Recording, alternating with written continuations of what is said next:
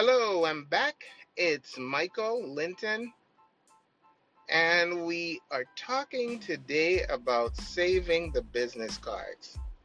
Had an interesting conversation with a fellow entrepreneur, and we realized quickly that the only time you should really be handing out business cards is if you're at large venues, big conventions, and you really can't connect with people on a one to one basis as you normally would like to do.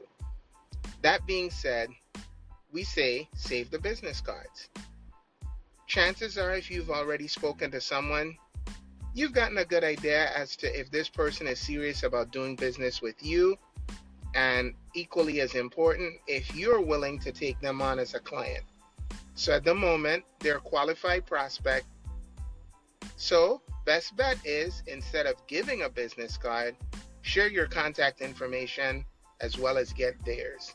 Phone number, email address, boom, there it is.